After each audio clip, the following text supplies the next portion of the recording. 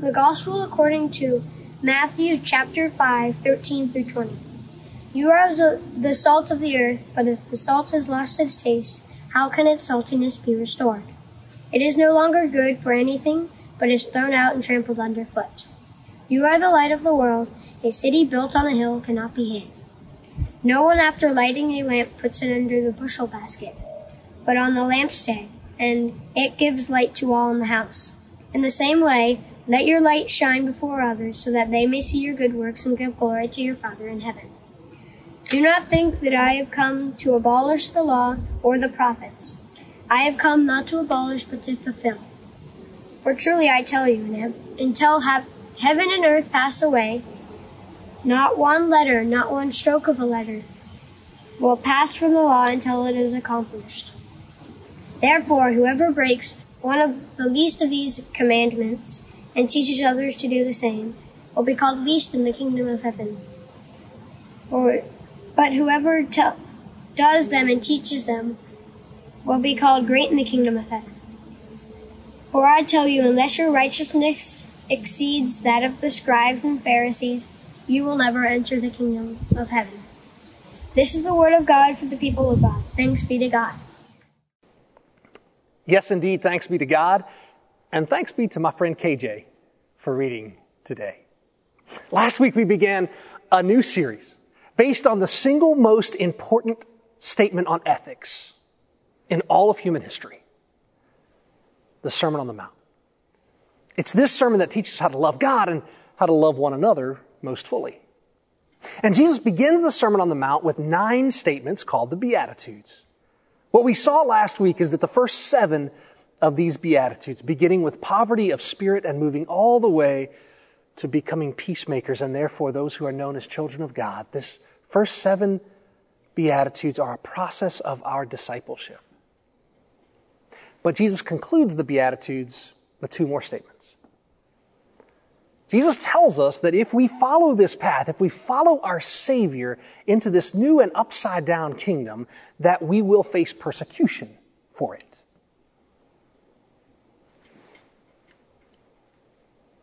That the kingdom of this world is not going to respond well when the kingdom of God seeks to supplant our sinful tendencies and practices.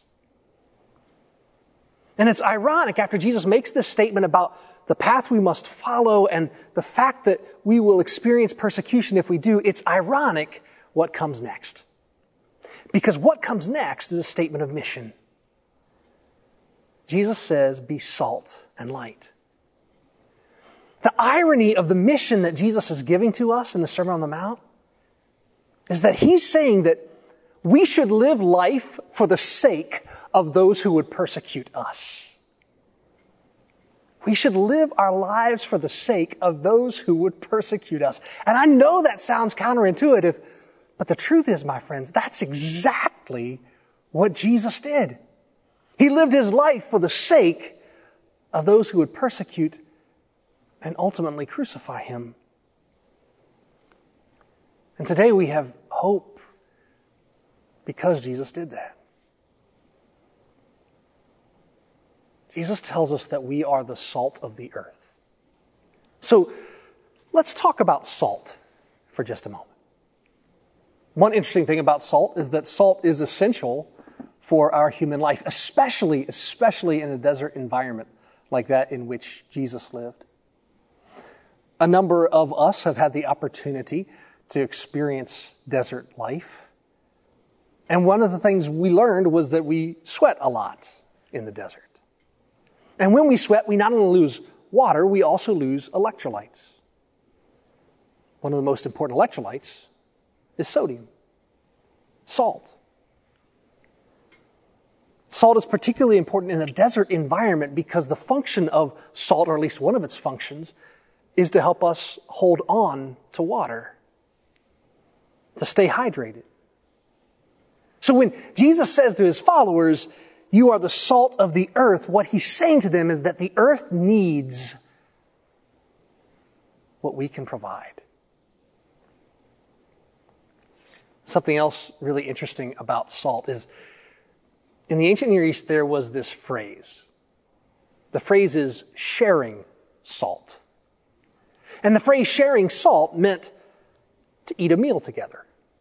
Sharing salt is to sit down and break bread. It's to replenish the electrolytes that we have lost throughout the course of the day, sharing salt. People came together for a meal. They came together to replenish what they had lost together. One of the things we learn about salt is that salt is essential for life. Another thing is that in the context in which Jesus spoke, salt is best found in community.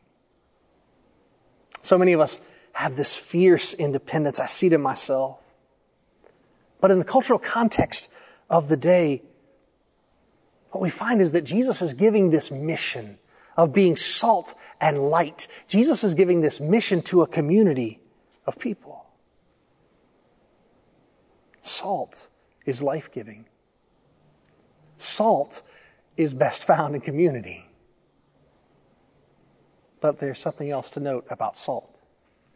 In 2 Kings chapter 2, verses 19 through 22, we hear this brief story about the prophet Elisha. Now the people of this city said to Elisha, "The location of this city is good, as my Lord sees. But the water is bad, and the land is unfruitful." So Elisha said, "Bring me a new bowl and put salt in it." So they brought it to him. Then they went to the spring of water and threw the salt into it and said, "Thus says the Lord, I have made this water wholesome. From now on, neither death nor miscarriage shall come from it. So the water has been wholesome to this day, according to the word Elisha spoke." Scripture tells us that salt is an agent of purity in God's hands. So what does Jesus mean? What is Jesus calling us to when he says you are to be the salt of the earth? Jesus is telling us that we are called to be a community of purity and life. We are a missional people, called to be a community living pure lives. And so Jesus then goes on to say, what good is salt if it loses its saltiness? And what good, my brothers and sisters, what good are the people of mission if they've forgotten their mission? How does salt lose saltiness? It's not miraculous. It's not some scientific process. Salt loses its saltiness when it becomes so diluted, so mixed with other elements that it ceases to function. Can I take just one last slight detour in this conversation around salt? I was thinking about this week that the oceans of the world are 3.5% salt. Out of every 100 parts, 3.5 parts of ocean water is salt. And life flourishes there. Oceans teem with life. But something interesting happens when salt becomes too dense. There's a body of water in Israel. It's called the Dead Sea. Its salinity is 10 times that of the ocean. 35% salt in the Dead Sea, and no life can thrive there. When we as Christians allow ourselves to become diluted to the point that people can't taste the flavor of Christ in us, we fail at our mission. On the other hand, if all we do is gather in the context of other believers, there's so much salt that life and the mission are not likely to thrive in that environment either. Jesus Christ is teaching us that we are to be a people of mission, who need one another, but who also must venture into the world, into relationships, to share the hope of Jesus Christ. And then Jesus uses a second metaphor to further explain our mission when he says, "You are the light of the world." Never, never, never hide the light. You know, the primary function of light is not to be seen. Light is rarely, if ever, the focus. Rather, the primary function of light is to illuminate. When I'm in an area with sufficient light, the light itself isn't what garners my attention. Rather, the light illuminates what's around us. And so when Jesus tells us that we are the light of the world, he's saying that when we shine, it will cause other people to see. Sometimes it will cause them to see the sin in their lives. Certainly, it will cause them to see the hope found in Jesus Christ. But again, we see a missional component here. You know, being salty is part of the essence of what it means to be salt. Just like shining is part of the essence of what it means to be light. And mission is part of the essence of what it means to be a follower of Jesus Christ. And Jesus introduces here a third idea. The city on a hill. In the ancient Near East, cities on hillsides would have been symbols. Symbols of security. Symbols of hope. Now, if we put all of this together, salt, light, city on the hill, what do we hear Jesus telling us about our mission? We hear Jesus telling us that we are a community of people called to a pure life by illuminating Christ and bringing hope to those around us. That's our mission. How do people taste the flavor of Christ in your life? How do you illuminate Christ and offer hope to others? I can't answer that question for you. Here, however, is what I can say about the mission God calls each of us to accomplish.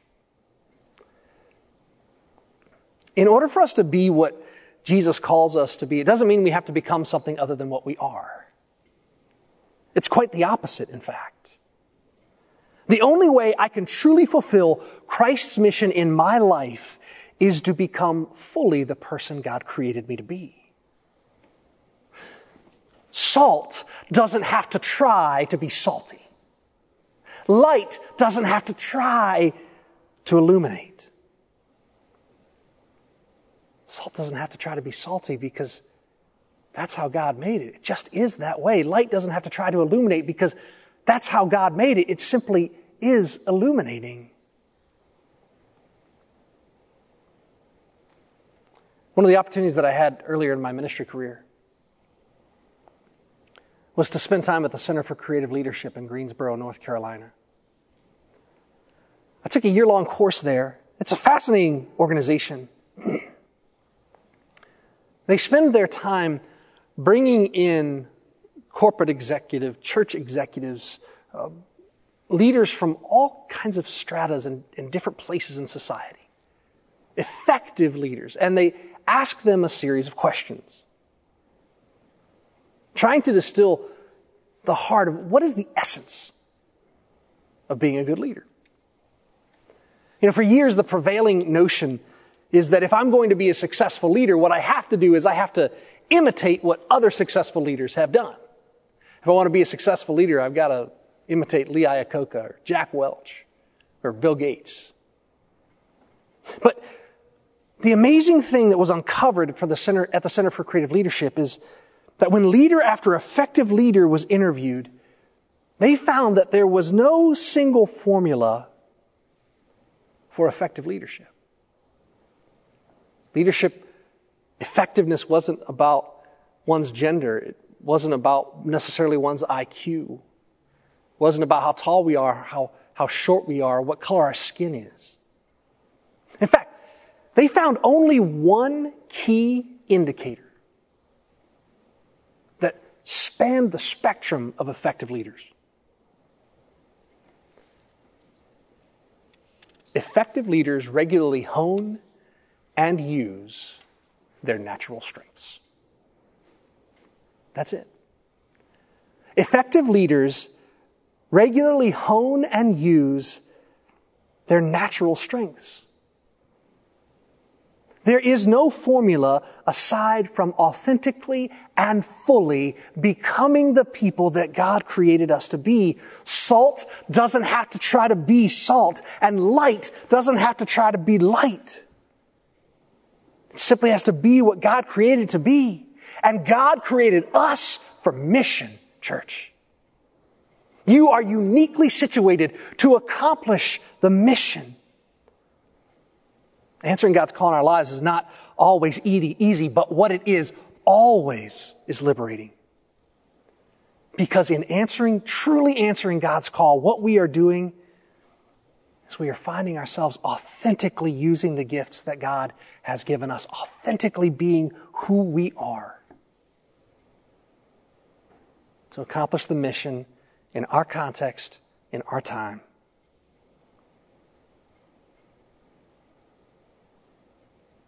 But salt that isn't salty isn't doing what it was created to do. And light that isn't shining isn't doing what it was created to do. You know, in recent weeks, we've heard all about people shining here in worship. We've heard as some young adults in our community took meals down to folks who live in motels in the Stafford community. We found stories about people from our congregation drawing art in sidewalk chalk at a memory care center to help the residents there know that they are loved. Just a few minutes ago, we heard about an opportunity to fill backpacks so that in the midst of this tumultuous and bizarre school year, students will have the resources they need to thrive. One of the things that we could do to be salt or light is to invite somebody to be part of the Global Leadership Summit.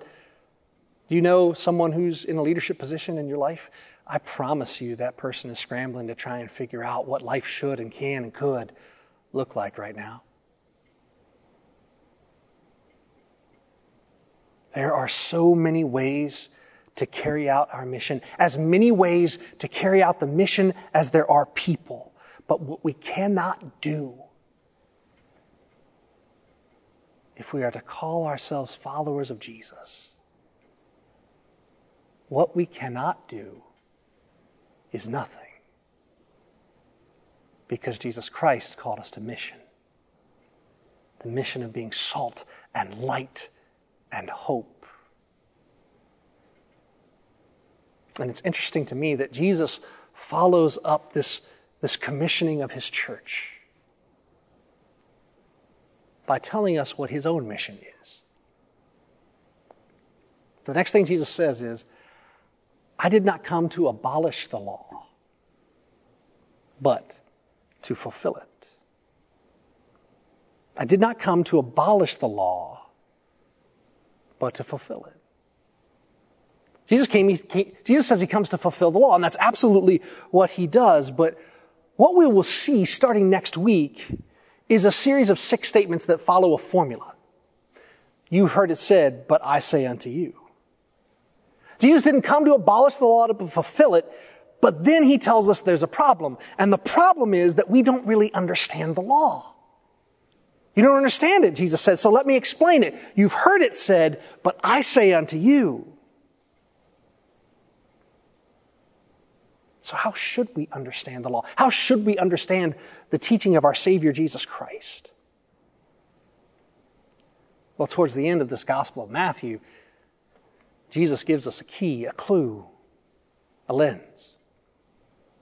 For in Matthew 22, a man walks up to Jesus and says, "Teacher, what is the first and greatest commandment?" And Jesus says, "To love the Lord your God with all your heart, soul, mind, and strength, and to love your neighbor as yourself."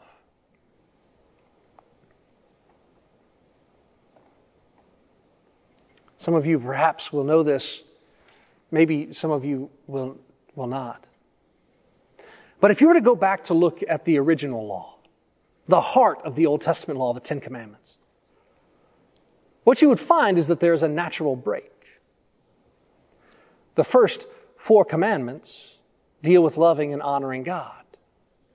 That we shall have no other gods before our God. That we shouldn't make idols to worship. That we shouldn't take the name of the Lord our God in vain. And that we should remember the Sabbath day and keep it holy. Those 4 commandments teach us to love and respect God. But the next 6 commandments teach us to love and respect one another.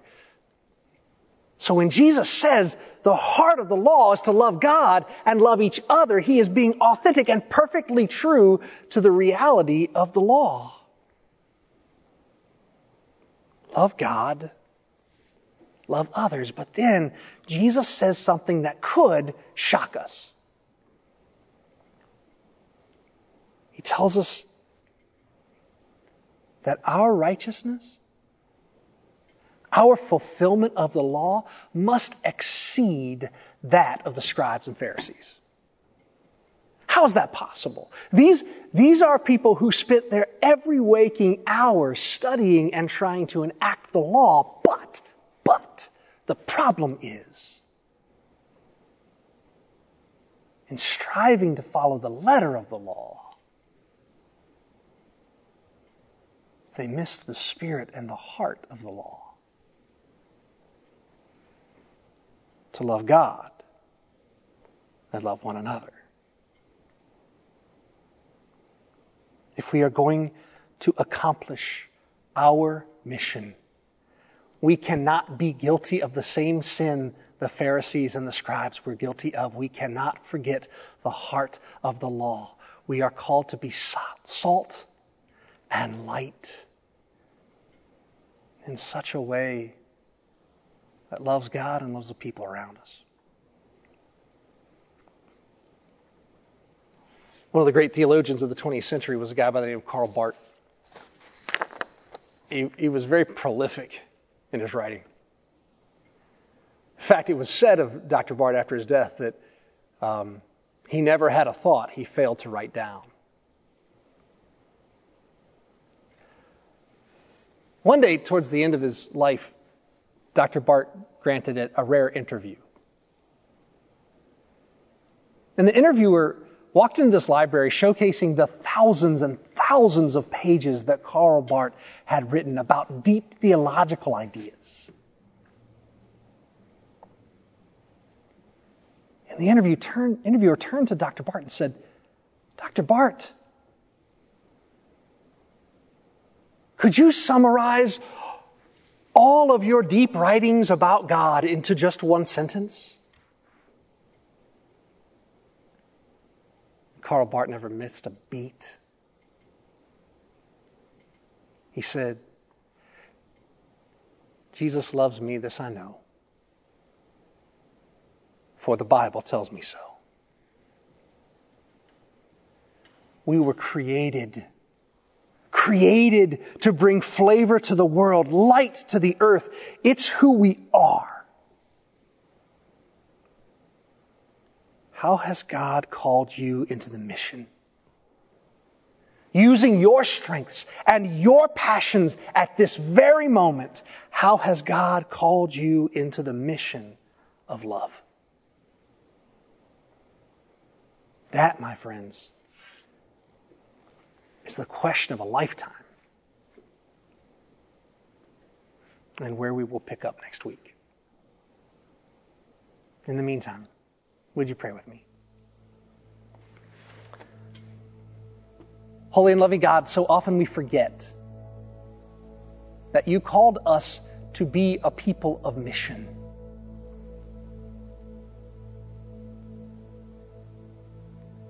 And how those words could haunt us. What good is salt if it loses its saltiness? What is the virtue of light if it is hidden under a basket?